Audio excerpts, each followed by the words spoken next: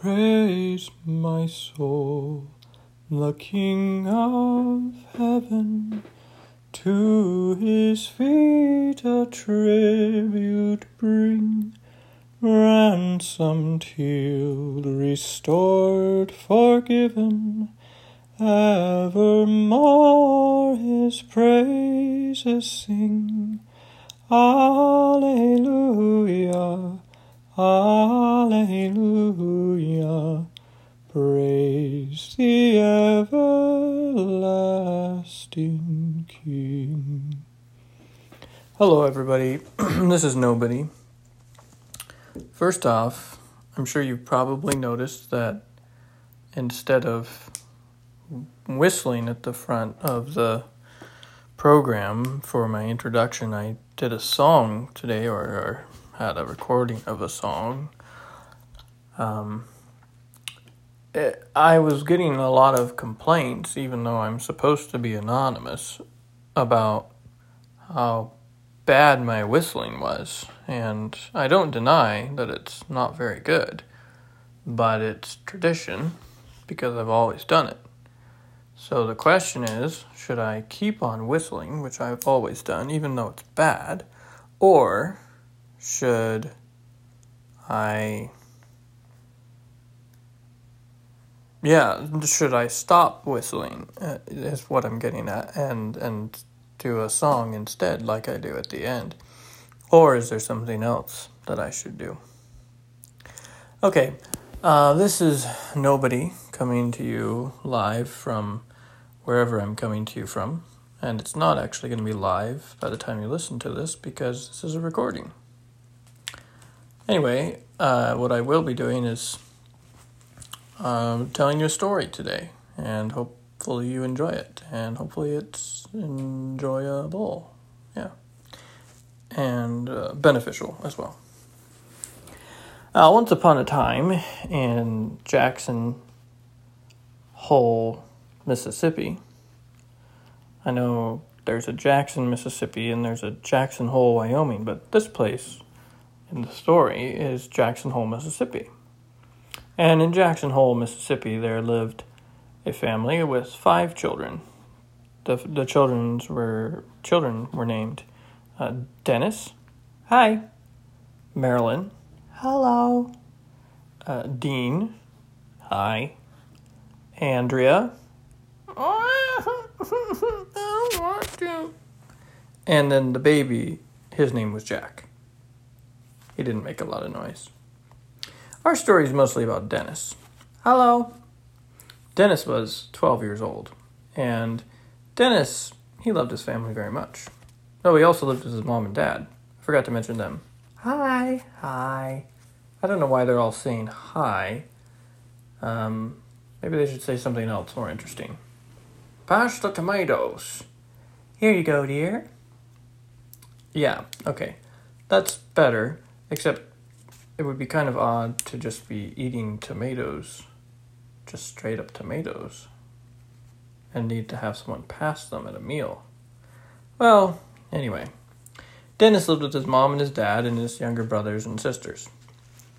And they lived in Jackson Hole, Mississippi, where it was always very, very humid, which is what that means is that there's like a lot of moisture in the air. And it was often very, very hot. And so lots of times it was sort of like swimming just out in the air through really warm water. Sounds pretty horrible. Anyway, Dennis loved it in Mississippi. I just love Mississippi so much, and I hope I live here forever and ever. Dennis's family really liked to garden. And maybe you guys, whomever is listening, maybe you like to garden as well. And he often would hear his dad at church or at the community plays that they like to go to, or at a friend's house or whatever. He would hear his dad, or at the sporting events they would go to, he would hear his dad talking to his friends. Yeah, I tell you what, we've got the biggest corn ears you ever did see in Mississippi. They're amazing. It's like we just transplanted them straight from Iowa. They're so golden and bursting. I tell you, they're probably the best corn in all the whole state. And he would hear his dad say this sort of thing quite a lot. Why, those tomatoes we grew, they're the reddest tomatoes you ever did see. And they're red before any of the other tomatoes. The neighbor's tomatoes, they're still orange, and most of them are still a little bit of green on them. Our tomatoes are already red. Isn't that remarkable? And big? Oh, my word. Couldn't fit one in a jar if you had to. Dennis's dad was very, very proud of their garden, and he worked in it really, really hard, a couple hours every day at least, and he made sure that the family worked in it too. Most of the kids didn't really care about the garden. In fact, most of them would have rather had the garden just suddenly disappear. But Dennis loved the garden almost as much as his dad. And when he went to school, he would tell his friends about it. We've got the world's greenest peas. They're so green, I bet you they're greener than any peas you ever saw anywhere else. And when you snap them, they snap so loud, I think they probably snap louder than any other peas you ever did hear. And his friends would say, "Oh, come on, Dennis. All peas are green and all snap peas go snap. I'm sure your peas are no different than our peas." No, they are. They are. I've heard my dad say that our garden is the best garden in all of Mississippi and produces the best produce. And my dad, he knows what he's about because he works in the garden a lot. This year, I'm growing a pumpkin and I'm going to enter it in the county fair. And I tell you what, there's no reason in the world it shouldn't be able to win. Oh, how big's your pumpkin just now? Oh, it's not too big yet, but it's going to get even bigger and bigger. I'm feeding it with milk just like they used to do back in the books, which I won't mention because they might be copyrighted. And I tell you what, that's going to grow so big, it'll just blow away the competition. Well, Dennis's pumpkin actually did grow really big. He fed it with milk every day, very faithfully. And it grew and grew and grew. He would fertilize it and weed it and water it and do all the things that you should do for a good pumpkin vine. And it grew just enormously. It was the biggest pumpkin that he had ever seen. And according to his dad, I tell you, it's probably the biggest pumpkin in the entire state of Mississippi and Alabama and Georgia and even Louisiana. It's probably the biggest pumpkin that ever was grown anywhere in the South. You really think so, Dad? Well, I don't know, son. I haven't been to all them other places, at least not for a long time, and I haven't seen every garden. But this is certainly the biggest pumpkin in Jackson Hole, Mississippi. I'll almost guarantee that. So next time that Dennis saw his friends, he said, "Yeah, my dad says, and he's always right, that pumpkin's gonna be the biggest pumpkin they ever did see in the whole of Jackson Hole, Mississippi, and maybe in the whole of the Southern, and there is every chance in the whole wide world that it's the biggest pumpkin that was ever growed anywhere." Dennis, I think you're probably exaggerating about that. Don't you say nothing, Mark. You never growed a pumpkin as big as this one. Also, why are you saying growed? That's not even correct grammar. When I get excited, my grammar goes all bad, okay? And I'm excited about this pumpkin. Dennis was very excited about it. He made sure that it got entered in the fair because it was growing and growing and growing bigger and bigger every day. In fact, it was so big that he and his dad couldn't put their arms around it. They could barely do it with both their arms combined. And they were very proud of the pumpkin. It was so tall that it was almost as tall as Dennis. And he was 12 years old. And it was giant. In fact, they were worried about how they were going to pick it up and how they were going to haul it. So they made sure to get a friend with a trailer that could haul it. And the friend even had a little excavator that they thought they could maybe pick it up with if they needed to. I tell you what, Dennis, you're going to win the blue ribbon at the county fair just as sure as hootin'. I don't have a clue what as sure as hootin' means, Dad, but I am sure as hootin' that you're right and that I am going to win the blue ribbon. That's first place, isn't it? That's right, son. I'm going to win the blue ribbon.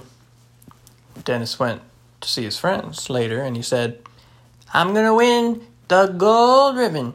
That's first place. My dad says so, and I'm going to make sure that I'm going to win it. How do you know you're going to win it, Dennis? Yeah, Dennis, there's no way you can know that for sure. Not until you've seen the other pumpkins. Don't you worry. This pumpkin is the best pumpkin in the whole Mississippi, and so there's no way it's going to be able to lose. It's amazing. Have you seen it? It's huge. It's orange. It's beautiful. It's not just big. It's real good quality, too.